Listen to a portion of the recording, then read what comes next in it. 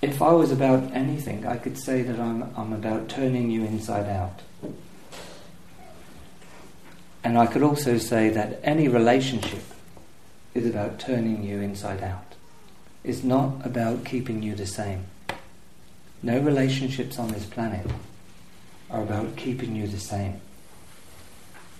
We're all really here to change the levels of consciousness coming in and having form and returning home. It's rather like a figure eight. In fact, it is a figure eight. And at the core of that eight is the I call myself. So whenever you say I, I'm not talking about on a boat or a ship, but whenever you say I, you're speaking that you are the core intelligence of the universe. You're the core intelligence of the universe. This is no little thing. I don't know if you know that, but it's no little thing. It's the power that really is the real you.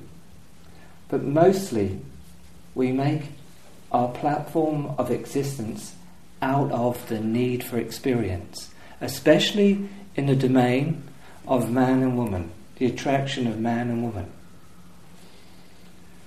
Isn't that so? It's about what experiences am I having with her, or what experiences am I having with him. This whole planet at the moment is concerned with my personal experience. So you have to check out whether you're in the right room with the right guy, okay?